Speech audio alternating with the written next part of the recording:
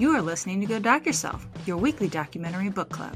Listen in while we two Erins dissect our most recent documentary find.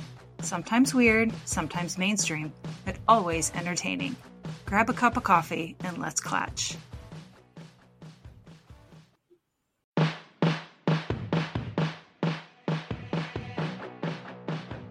Hello and welcome to Go Doc Yourself. I'm Erin McCart.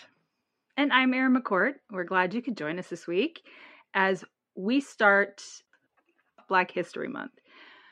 We are going to start with Summer of Soul, or When the Revolution Could Not Be Televised, as it's also known.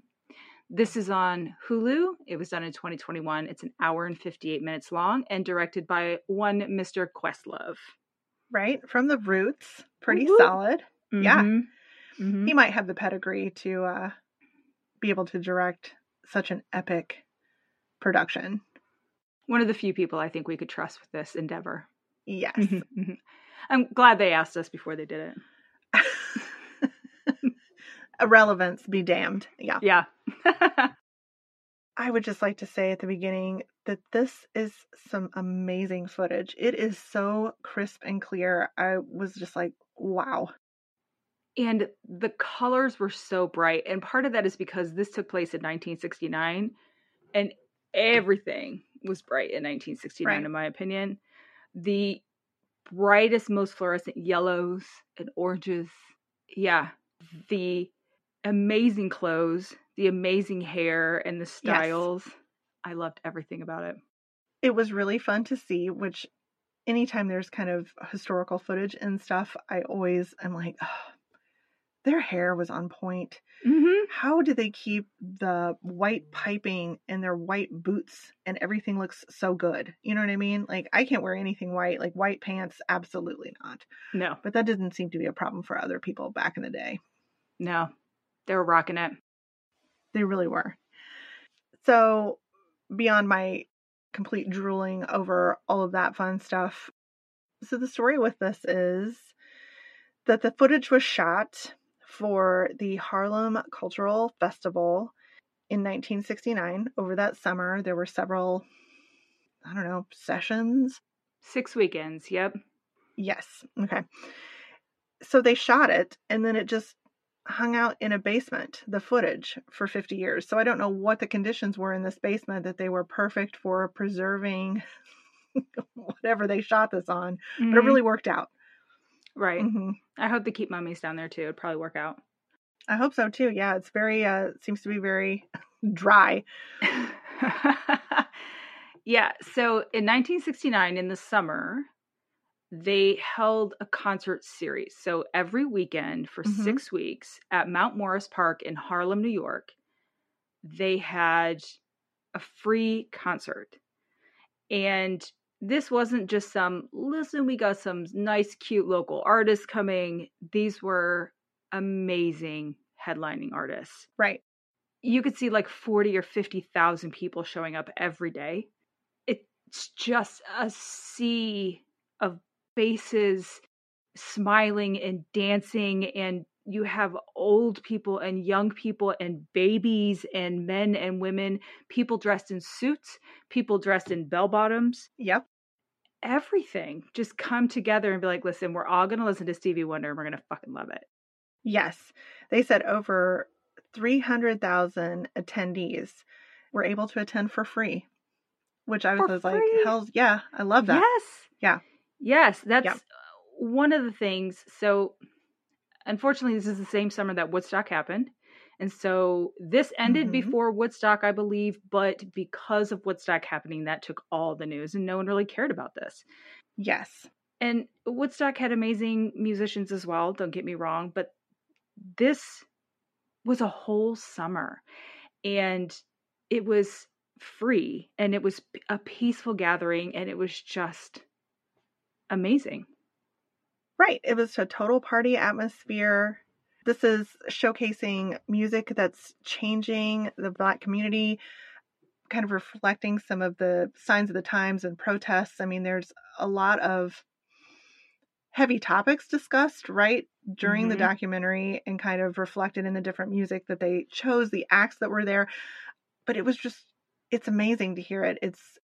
this is one of the documentaries that's made me the happiest to watch because there was just amazing artists and the music was so catchy. It was really cool. It was. I loved watching it.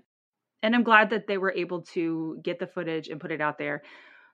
Part of what they did also was have people who were at the festival look at this footage and watch it and talk about it, and to look at their faces while they're watching it is amazing, because some of these kids, some of them were kids at the time, some of them were a little bit older. They have some of the people who were artists there also talking and watching the footage, and it's amazing to watch them remember it, and you can just see their face light up. It's beautiful. And so positively, right? I mean, this was something that really resonated with them, and just, to see the look on their face as they were able to view the footage again, probably for the first time. I mean, if it's been locked away all this time, it really seemed to be a really welcome experience for them, and I liked that. Yeah, me too. So we have to keep in mind the time frame of this. This is 1969, and right in the heart of the civil rights movement, and they discuss how untrusting the Black community was of, well, just the government and people in power, and, well, rightly so. But they say police. Well, obviously police. But they were talking about how JFK was shot, and then you have Martin Luther King Jr. was shot, and then Malcolm X was killed, and then Robert Kennedy was killed. And so this all happened in a span of like 6 years or something. And so they felt a little defeated. And I thought, that's what made you defeated? Why did you ever have faith in our system, even prior to this? Right? It's not made for them. Right. It wasn't made for them, unfortunately. Right. So, yeah. And there were some interesting practical steps that they took. For instance, the distrust of the police, I mean, pretty reasonable from their perspective. So the police weren't providing security. It was the Black Panthers. And I was like, that's fucking awesome. And they're like up in the trees watching the crowd and stuff like that. And I was like, I mean, good vantage point. I love that. I mean, don't break an ankle when you drop down, because that's not going to help anybody. But that's right. Please be careful ascending and descending. But nonetheless, it was creative, right? Brilliant. Yeah. And they said they had some in plain clothes in with the crowd, and they had some that were in uniforms, and they really had no problems. This was a very peaceful event, unlike when the Hells Angels tried to police the Monterey Festival, Pop Festival, or something like that in California. And that ended very poorly, I think. So didn't go well. No. So when they first mentioned the Black Panthers were helping to be security, I was like, oh. But no, this one actually worked really well. Right. So we talked to Dorena Drake. She was an attendee. Like you mentioned, they did have some people kind of discuss their experience here. So she said she was looking forward to the festival. She is in that transition between, graduating high school and going into college. She's living in Harlem, and she's able to walk there with her besties, which was super cute.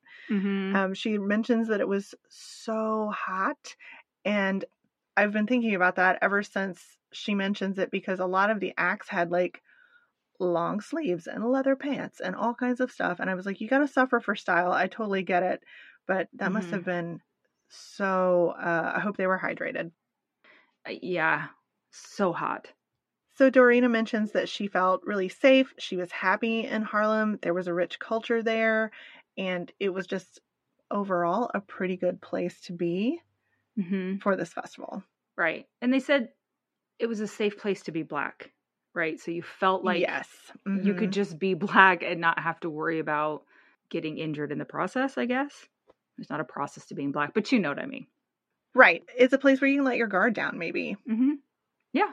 Just be yourself. That's the kind of read that I got on it as well. Yeah. And I'm like, how lovely. Unfortunate they can't do that everywhere, but I'm glad that they had a space. We also hear from Daryl Lewis, who is an attendee. He's a college kid.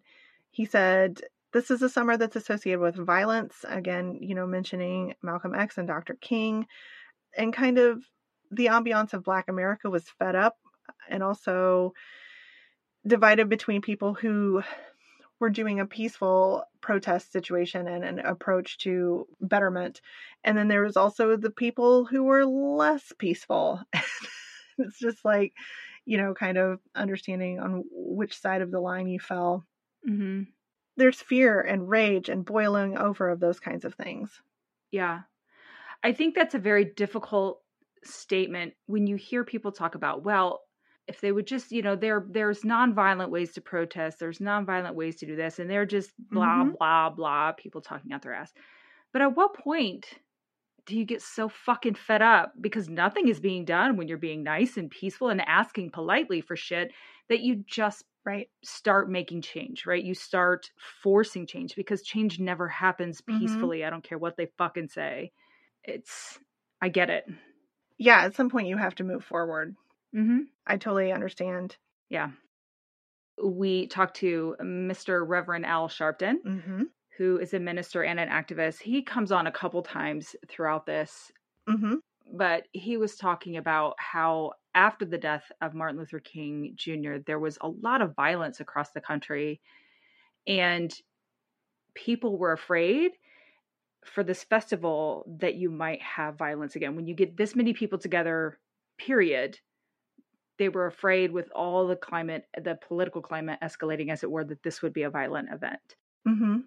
But it wasn't. It turned out beautifully. And, his comment was, we needed the music. We needed that to help heal a little bit. Right. And so early on, we see that, again, Stevie Wonder was there. He's playing the drums. That was really fun to watch. The Chambers Brothers was another act that I'm not necessarily familiar with, but they were out there kicking ass. And they had amazing hats. Well, I mean, the stage costumes and things were just so fun. So good. B.B. King makes an appearance, of course. Herbie Mann is another name that, might resonate with people. The man at the heart of this, the organizer, is a man named Tony Lawrence, who is the producer and director of the festival, also a lounge singer. So I'm like... Was there snapping involved, do you think? Was it? I hope so. All I can think when I think lounge singer is Richard Cheese, and I'm hoping he was better than that. Yeah, I don't have any good examples of lounge singers, but, so Tony may be the first. So we talked to a guy named Alan, who's the assistant to Tony Lawrence. He's talking about how much Tony hustled and leveraged politicians and music acts to make this happen, right? So they actually had support from the city of New York and, kind of the promises and things that he was able to pull off to make sure these big acts came. Because, I mean, he's sort of a nobody, in booking and whatnot. So, and for booking, we talked to Alan Leeds, who's a music manager. He said the fact that he got any of these people, because most managers don't want to book festivals like this because it's free. So they don't think they're going to get paid. Yes. I completely understand. I don't know how they got half of these people. Right. And then they also talked to, Ellen talks about the logistics are crazy because they're building like a giant ass stage. How did they come up with a decent sound system that reaches back throughout the whole crowd? Again, 6 consecutive weekends with these big acts is risky. But yeah, sort of, they talked to the people who shot it, who filmed it, and they were like, well, we need you to, there's no lighting, so please make the stage point so that the sun can, kind of illuminate everything we need it to. So, I mean, there was a lot of consideration. Yeah. Right? I would have never thought of that. Yeah, there are a lot of trees and stuff that would block it, so you'd have to keep that in mind. Yeah. Yeah. Especially when you, again, consider, we talked about like the fire festival and things like that and sort of the big, I don't know, things that are necessary to pull all this shit together. And I just have a feeling that they weren't working with a ton of money, like a huge budget. So it was fun to hear them talk about like how they kind of pulled it off. Yeah, Tony seems like the best hustler ever. Like, he would promise one person something, but that promise was predicated on the fact that this other person would also do what he promised. And, it was just this big circle. And if one person fell through, the whole thing might have fallen through, right? It's precarious, but it seemed to have worked. Also, who did he get as a sponsor? He got a sponsor for this. Maxwell House, right? Maxwell House Coffee. Yeah. Yes. And that was really fun. So that was kind of built into some of the advertisements. And I was like, I wonder if I could get a poster of that. That was really fun. It's amazing. I mean, I love music and I love coffee. And if I could have both on one thing, that'd be great. Absolutely. So the mayor of New York City, John Lindsay, Mm-hmm. he was all for it. They brought him up on stage, talked to him in that, and Tony referred to him as their blue-eyed brother. He was a white man, but he seemed to be very comfortable in Harlem with the communities of color, be it brown or beige or whatever, because Harlem has a lot of different ethnicities, really. But he was a fairly liberal Republican. He was popular among the blacks. He was in the streets with them after, like, Martin Luther King died, and just seemed like a good cat, right? It's rare that you see that in a politician. Right. He was big on anti-poverty programs. And so I think maybe they got some representation from an unexpected source, which is unfortunate. I wish that the politicians would listen to the people more often, but he seemed to be such a good cat and the right guy at the right time. So I was happy to hear that. Yeah. So that was good. That helped get New York City behind the festival. We talked to Musa Jackson, who was a festival attendee several times throughout this. He was just a little kid. He went with his family. He said it was amazing because walking around, you just saw these beautiful Black faces everywhere. You're surrounded by Black people.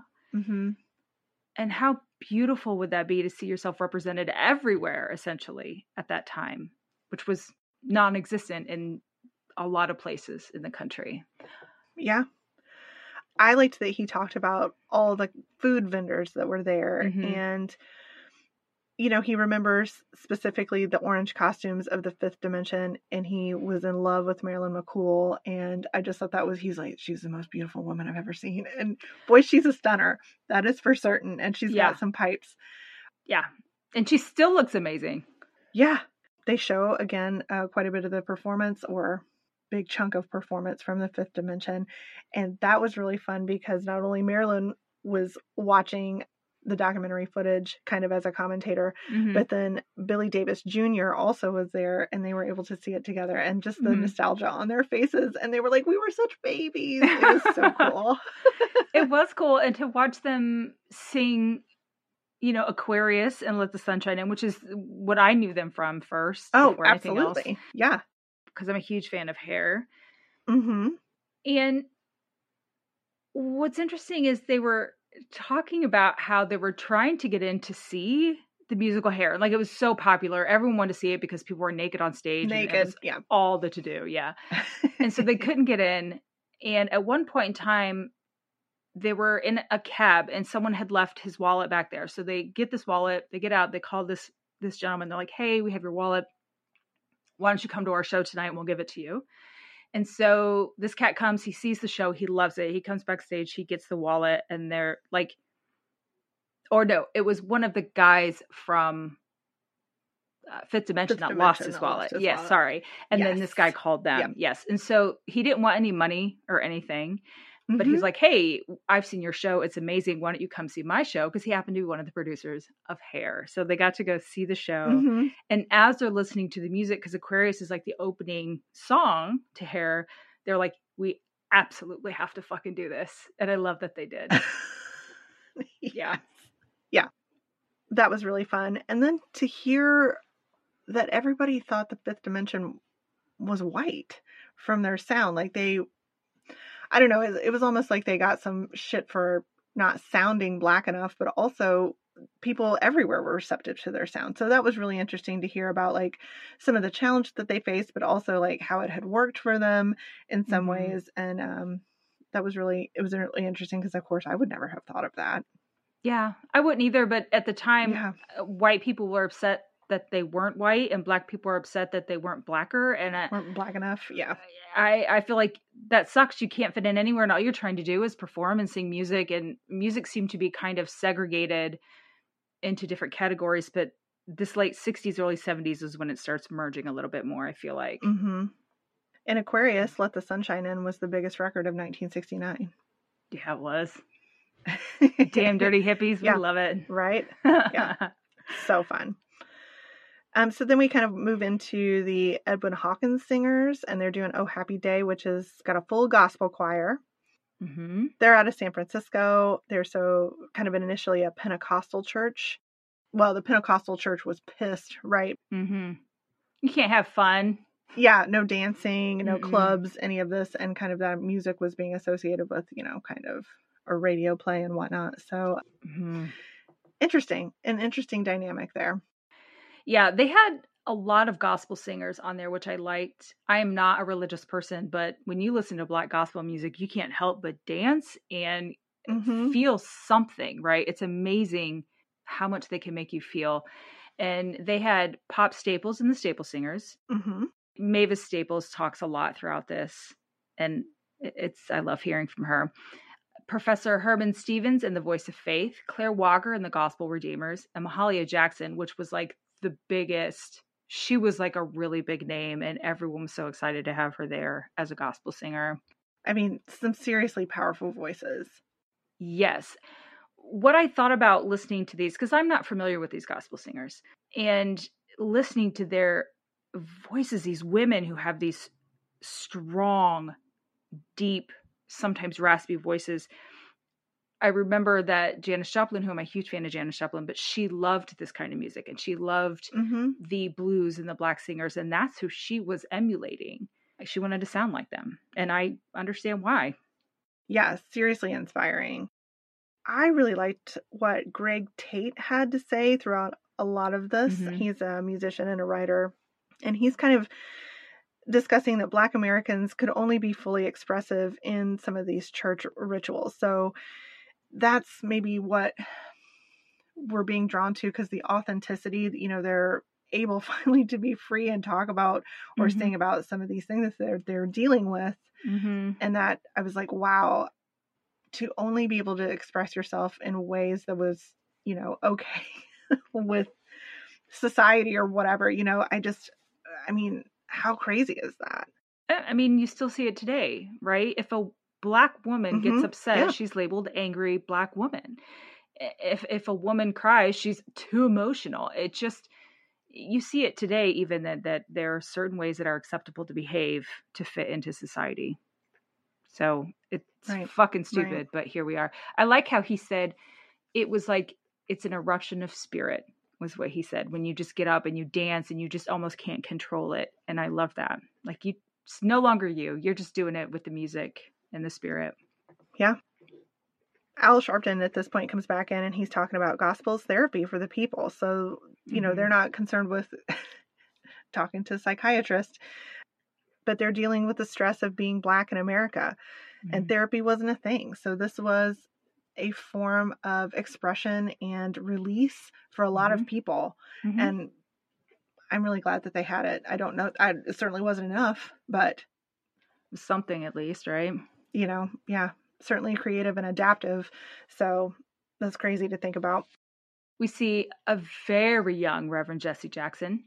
He appears at the festival to minister to them. And I wonder if they did the gospel and the ministering on like Sundays, or if it's just like it's sprinkled in, like, listen, I've seen you dancing. You need Jesus right now. I don't know. But he was there talking about the night that Martin Luther King was shot. And I don't know why I didn't know that he was there that night with Dr. King. I didn't know that. I mean, I didn't either. I mean, they're both influential. So, I mean, it makes sense. Yeah, they were fighting the same fight together. Yeah. So it makes sense that they would be together. I just don't know that I had ever thought about it. Mm-hmm. But yeah, they started singing. Mahalia Jackson was singing, and she asked Mavis, she's like, I'm going to need you to help me with this song. And Mavis was like, that's the highlight of her life. She looked up to this woman. It was her idol. And now this woman is like, listen, girl, we got to do this together. I need your help. And it was one, amazing to watch these two women, these have incredible voices, sing together. But to know how much that meant to Mavis, even now, she's like, that was the highlight of my life, period. And I love that she got to do that. Right. Mm-hmm. So Mavis is singing Precious Lord, which was Dr. King's favorite song. Mm-hmm. And it's just a stunning performance. Mm-hmm. It's just amazing. There are no words. Mm-hmm. Yeah. Again, I'm not a religious person, but it's just the performance. It moves you. It really does. Mm-hmm. It really does. At this point, we kind of transition out of gospel, a little bit more Motown. So David Ruffin comes out and he's singing My Girl. Yeah, he is. And you know what I love about him? He had just left the Temptations, right? So he's on his own. But he looked a little bit like he could have been doing computer work. Like he had his little glasses on. He wasn't like this hip, slick thing. He looked a little nerdy, and I loved that. I loved that. Yeah, there's a description, and I didn't write it down, but it's like he's tall, he's dark, he's handsome, and I was not expecting David Ruffin to walk out. I know. I'm like, oh, all of those are true, but I'm like, not so on the heartthrob side of things, but like, he's got a presence. Oh, those women, literally, I was waiting for them to throw their underwear on stage. They were like passing out almost. They were so into him. It was amazing to watch this. Oh my goodness. And now you know why men sing. I mean, like, now you know why guys get into music, because yeah, a lot can be forgiven for a smooth voice. A sultry tune, yeah. Yes.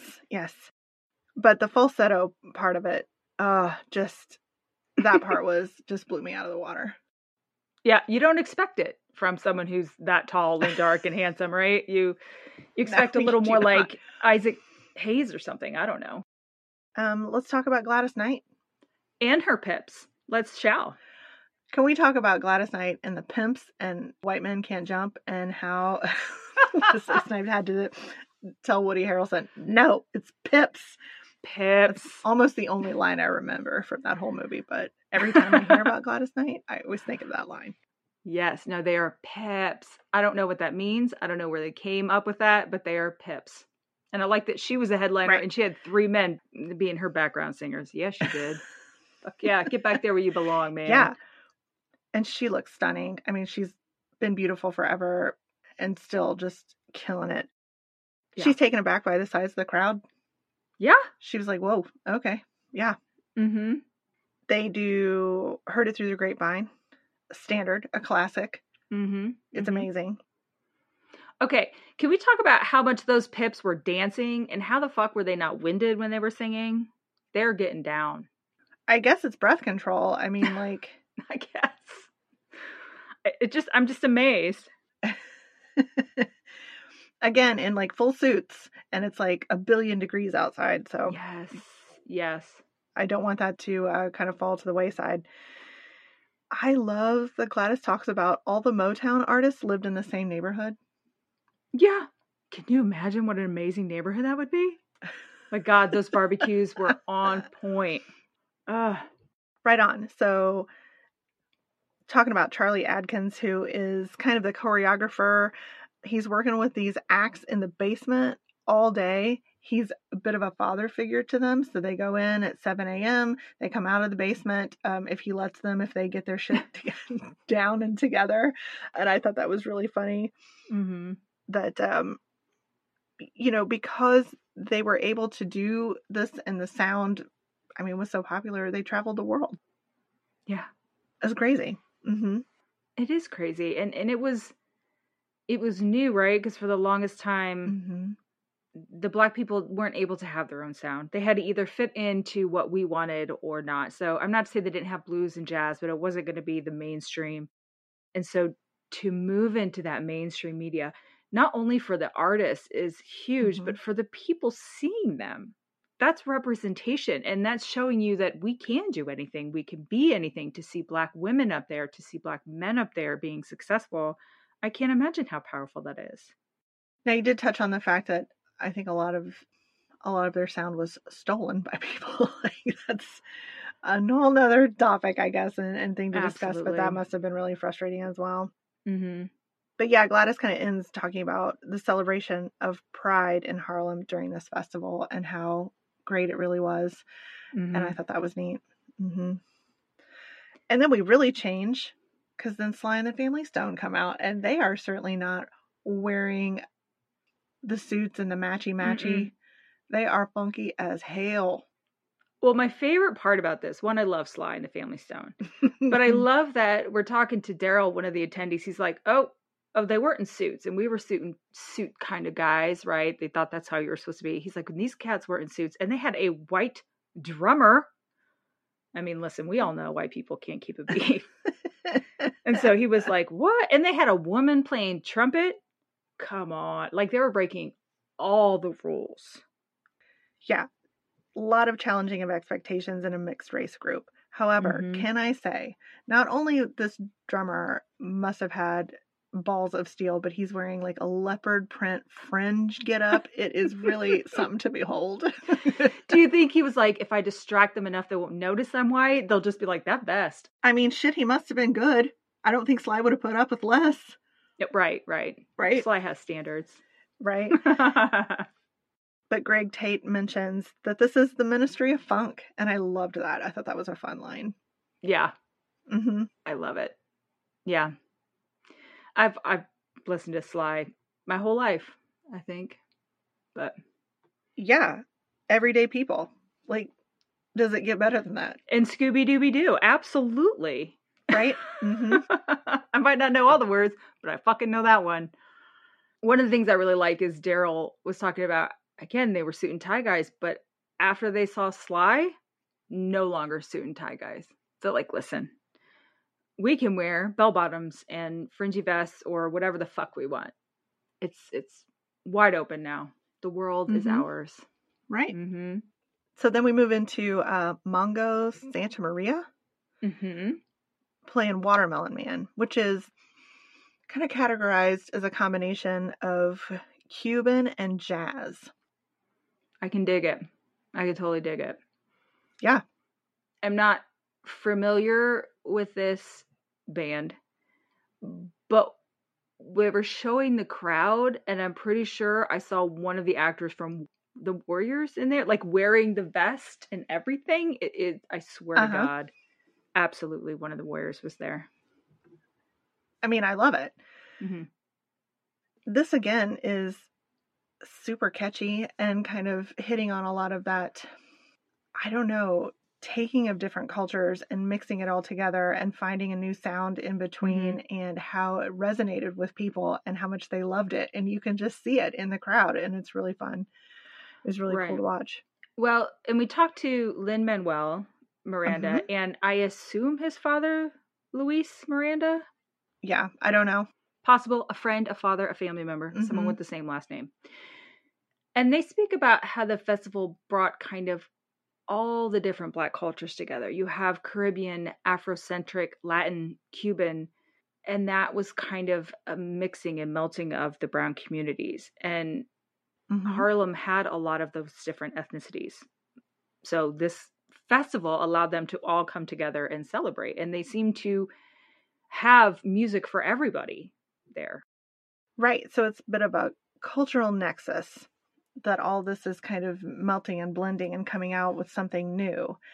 And how much, again, people really responded to it. So, you know, the drums unite people and it tells the old stories. This is kind of what Lynn had kind of tried to explain it. And it was neat to hear about that. I sort of wanted to talk a little bit about Jim McFarland, who was a tailor at a custom tailoring, Ori's Custom Tailoring. And he talks about Harlem being the melting pot of Black style. So then we talk about everybody's wearing a dashiki.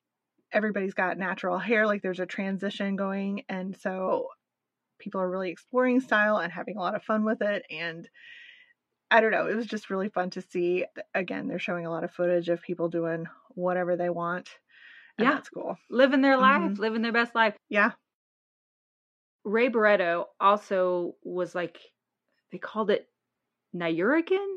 So it's a combination of Puerto Rican and New York. I think I've heard this phrase before. But my first thought when I was watching him play was that I should let Lane watch this so he can see what you can do with an upright bass that is more fun than just orchestra. Right. So they had a bit of a canon situation going on, right? So like they were building off drums and bass together to come up with something funky and weird. And it was so interesting to hear it. And like Sheila E. was in the documentary talking about what she had learned from playing with Ray and like how to approach drumming and things like that. And it was wild. Yeah.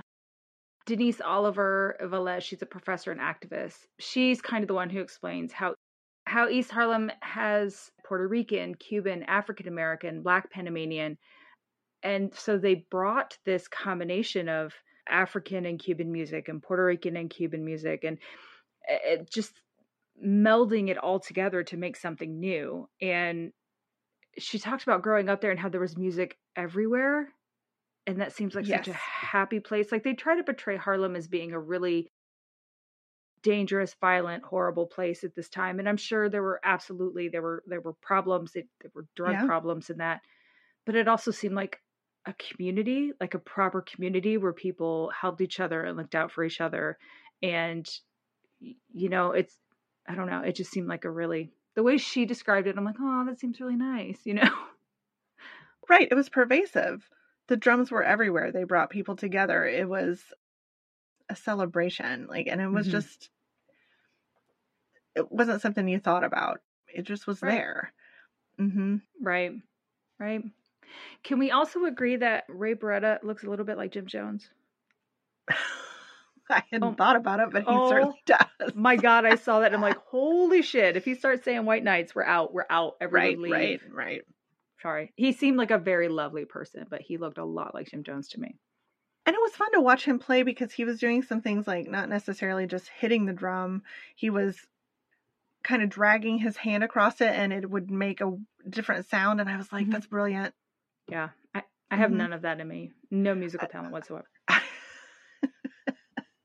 Yes, sorry. I know exactly. I'm like, I don't want to just know Lawrence Welk. I'm glad I'm learning about other music of this time. Lawrence Welk. However, off.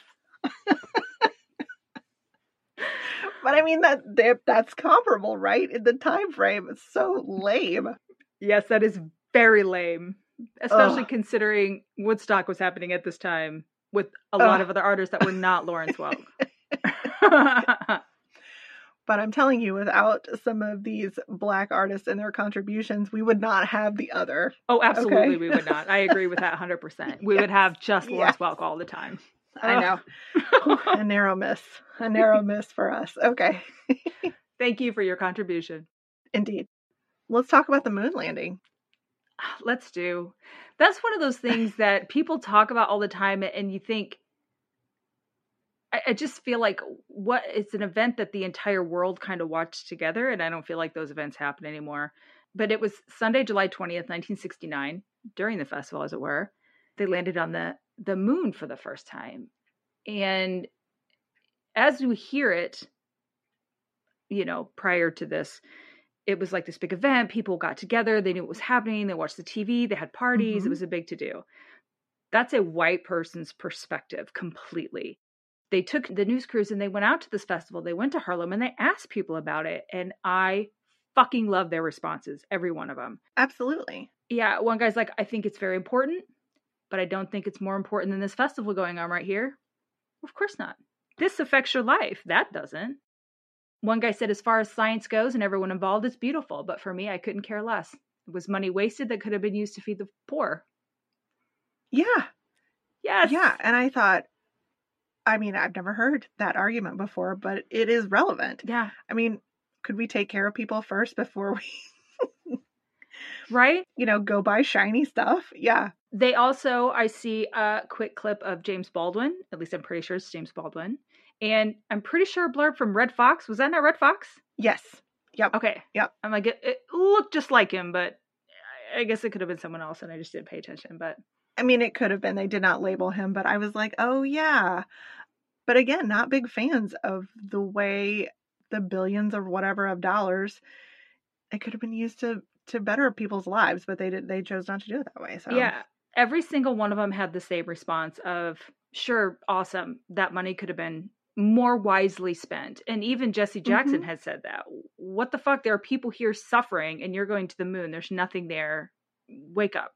And yes, absolutely. It was the first time I think I've ever seen that other perspective, that other side of it. And exactly. Yes, I agree so much. And you feel kind of dumb for not having thought of it yourself. Like, at least I did. Yeah. I was like, Yeah. oh, that's a great point. Absolutely. Absolutely. Oh, shit. In our defense, we weren't alive then, so it doesn't really affect our lives either. But yeah. So it's not something we talk about often. So I feel a little bit better, but you're right. I felt stupid for not having realized. I don't know. Yeah, that's how I felt too. I was like, we're only taught one perspective, like, what a great success that it was. Nobody ever talks about the fact that did we need to do this? What did we gain here? Is the only reason we did this because Russia did it or was in space and we wanted to beat them at something? I'm fucking sure of it. America has to be the best, except at feeding people. We don't really worry too much about that. So still a problem. Or keeping them healthy or making sure they can have a house or survive at all. You know, then it's just in general. Pull yourself up by your bootstraps. Right on, right on. Mm-hmm. Roger Paris talks about how, you know, at that time people weren't concerned about the moon. They were concerned about their everyday lives and the realities of every day. And one of the big problems in Harlem at the time was heroin. I was not aware of this either. Why would I be, I guess? But he talked about he was addicted for like 16 years. He lost his family. He lost his job. It's so hard. And there was a lot of people and businesses leaving from Harlem. So you have a lot of an exodus, which brings the entire economy down for the city or the town or a borough. I'm not sure what Harlem is considered to New York as its own city. I'm not sure. Yeah. But yeah, if you have people leaving, they're not spending money there. If you have businesses leaving, then there aren't jobs there. And so people have to try to survive without that. And it just brings everything down. Mm-hmm. And that's kind of in contrast to what some of the other festival attendees talked about. Like, Harlem was like a place of rich culture. And so you're kind of seeing two sides of the coin here. Like, it's eroding some of the good stuff with all of that trouble with drugs. And I mean, yeah, it sucks. It does suck. I think one person put it in perspective. They showed it's a clip, a television clip of someone, and I didn't get their name. They didn't give them the name, but he said the U.S. has a gross national product of nearly $1 trillion. The money's here. Any country that can fight an unpopular war, this is during Vietnam, spend more money on weapons than any other single item and send the man to the moon. We have the money to solve these problems. We're just choosing not to solve these problems. It's a choice. And we still haven't figured that out. Oh, we know exactly what we need to do. Yeah. It's an active choice to not do it. Yes. Mm-hmm. Yeah. Can we talk about the fact that they had a ventriloquist on the stage at one point? And also Moms Mabley, who is a famous comedian. Yeah, I assume that they had to have some transition stuff because people were changing over instruments and whatnot. So there must have been like copious plate spinning and whatever. And we just happened to see the ventriloquist. So I hope that everybody who made balloon animals or whatever, they all were invited to come and show, their talents and whatnot. So yeah, absolutely.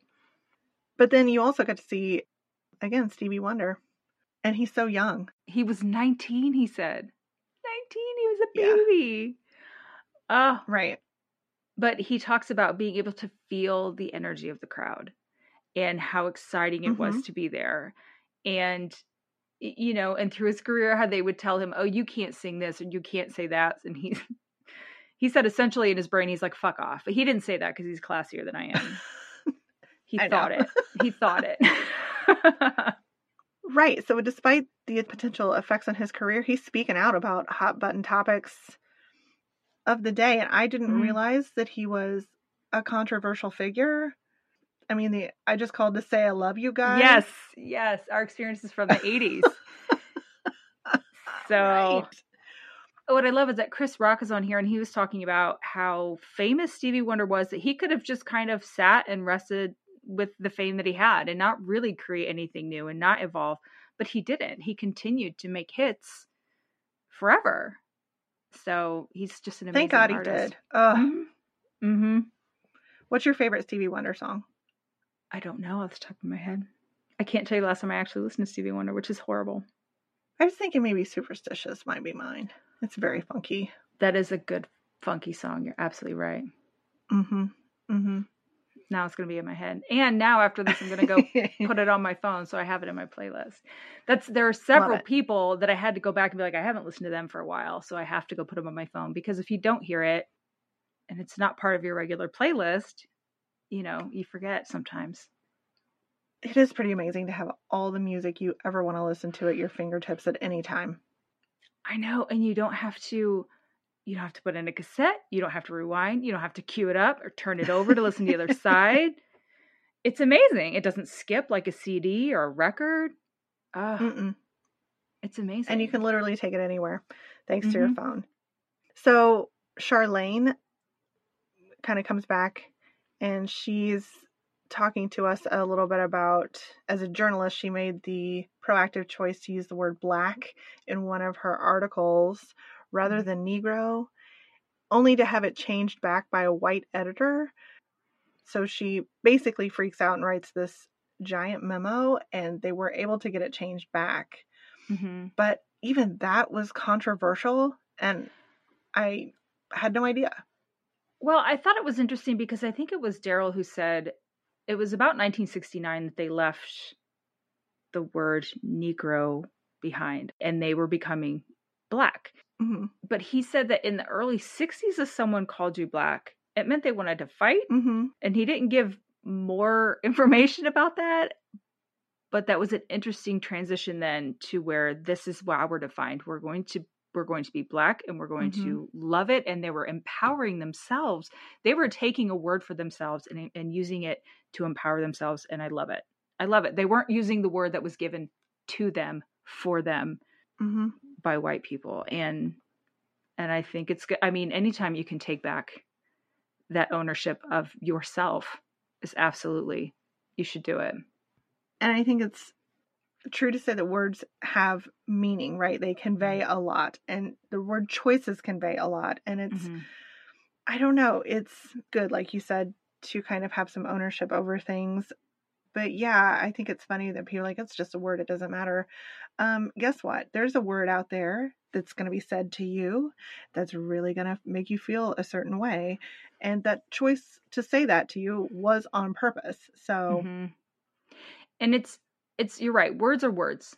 It's how you use them. It's the connotation. And that's why I never really cared about my kids using cuss words so much, because they're just words. They don't mean anything. Now, if you use them in a specific way, it's going to be harmful. And I don't want you to use any words that are harmful to others unless it's necessary. You know, there are times when you need to call a man a douche. It just happens. But normally try to be respectful, but they're just words. They're words. It's the context. And you're right. They can be powerful and harmful. And I wish people would fucking learn more words. Sorry. Read a book. Yeah, you can be on the right side of this or the wrong side of this. It's up to you. You know? So I don't know. It's just crazy to think about it. I mean, this is almost in my lifetime. And I'm just like, that's crazy to me to think about that this was still a thing that people were dealing with. You know what? And they're probably still dealing with it today. And that to me is... Yes, you're right. It's not like we've moved on from this at all. No, sadly, we've regressed. It's so sad. Yes. Here we are. Yeah. And Denise talks about, she dropped out of college in 1969 to make a revolution. And she started the Young Lords Party in New York. And they were working essentially along with the Black Panthers. They had similar goals and worked together and tried to be activists for the Black community. During the time the festival was going on, there were 21 Black Panthers locked up in New York City. And so they really brought that to light and tried to convey that to the crowd. Like, hey, we're celebrating, but there are people who can't for probably no reason other than they were somewhere they weren't supposed to be because someone said they weren't supposed to be there. Like, you know what I mean? This is in theory after Jim Crow, but I feel like a lot of those rules are still in place, right? So, and it's the North, so it shouldn't be an issue. Yeah, change takes a long time. Yeah. So, Sonny Sharrock is a guitarist. And that's another kind of, this is not somebody that I was familiar with, but the way he plays, again, you're carried away because you're watching him and he's so into what he's doing. Mm-hmm. And here's Greg Tate again, who's talking about Black musical expression includes like showing rage, showing trauma, you know, connecting with the pain of the times. And you can really see that on a lot of the performers as like their facial expressions, because you would think like, I don't know, it's really funny to see some of the ways that they express themselves because it's just so powerful. Yep.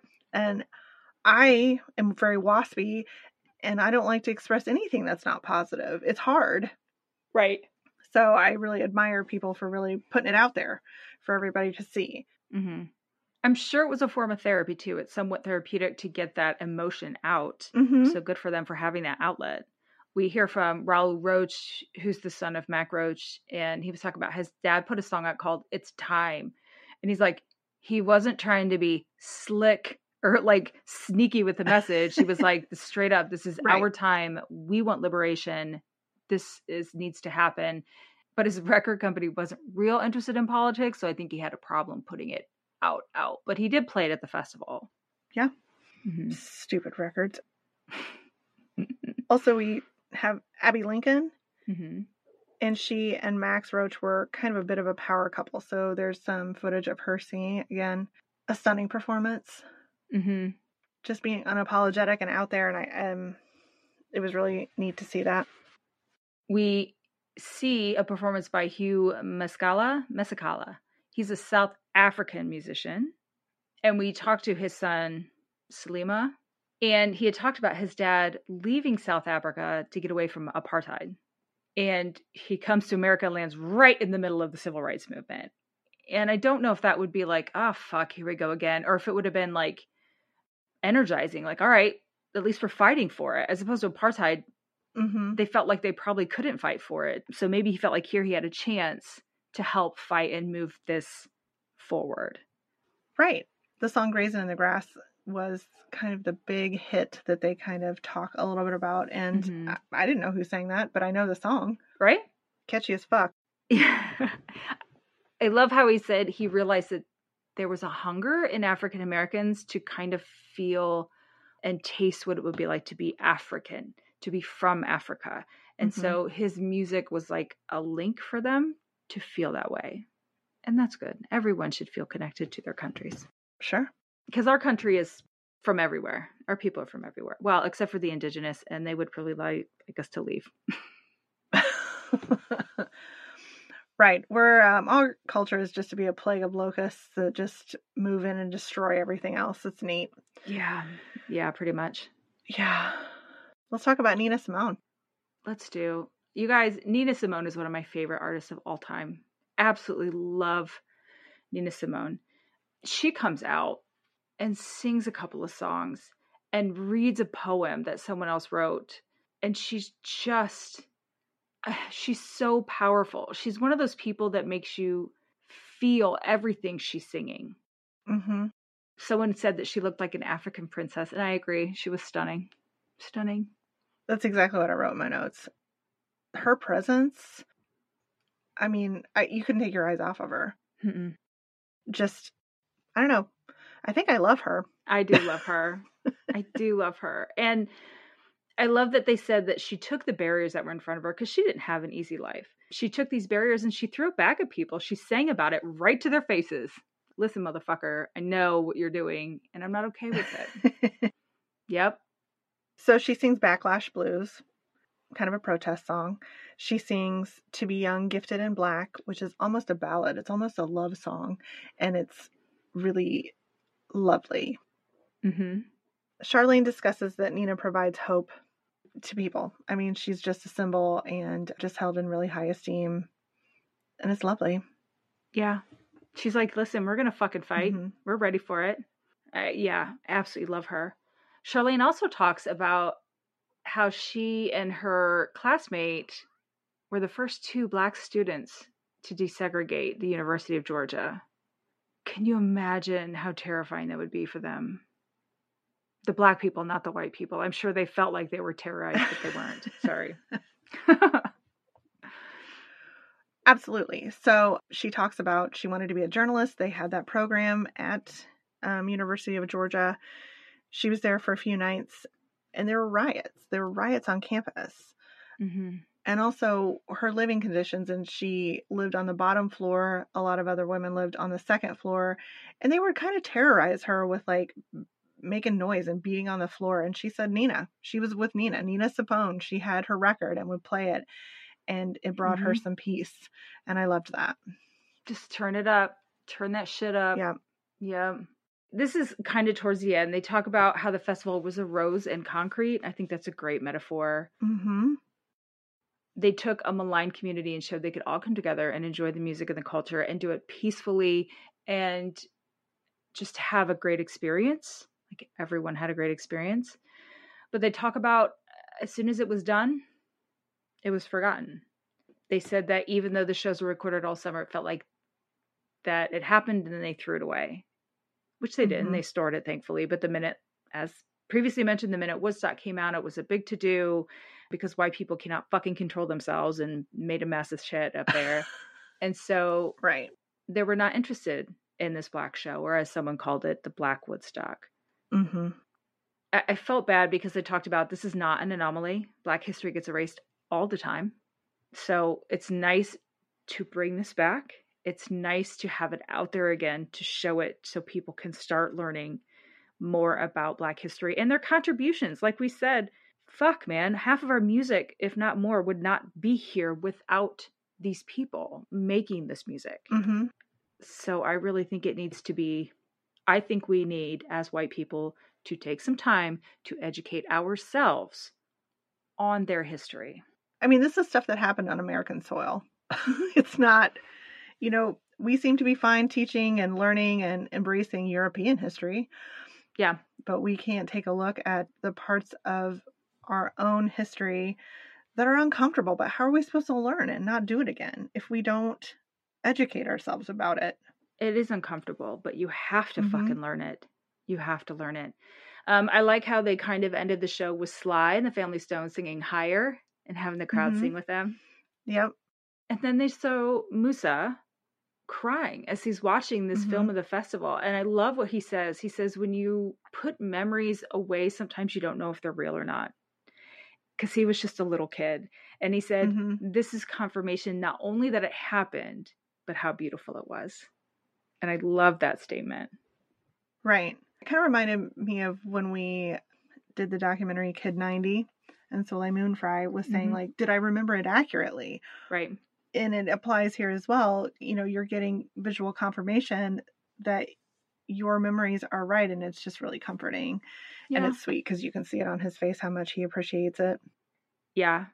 I love this documentary so much, not only because of all of the amazing music and the footage and the clothes and the people who were just enjoying life and able to escape maybe their problems for a short period of time and just enjoy for a little bit and sing and dance.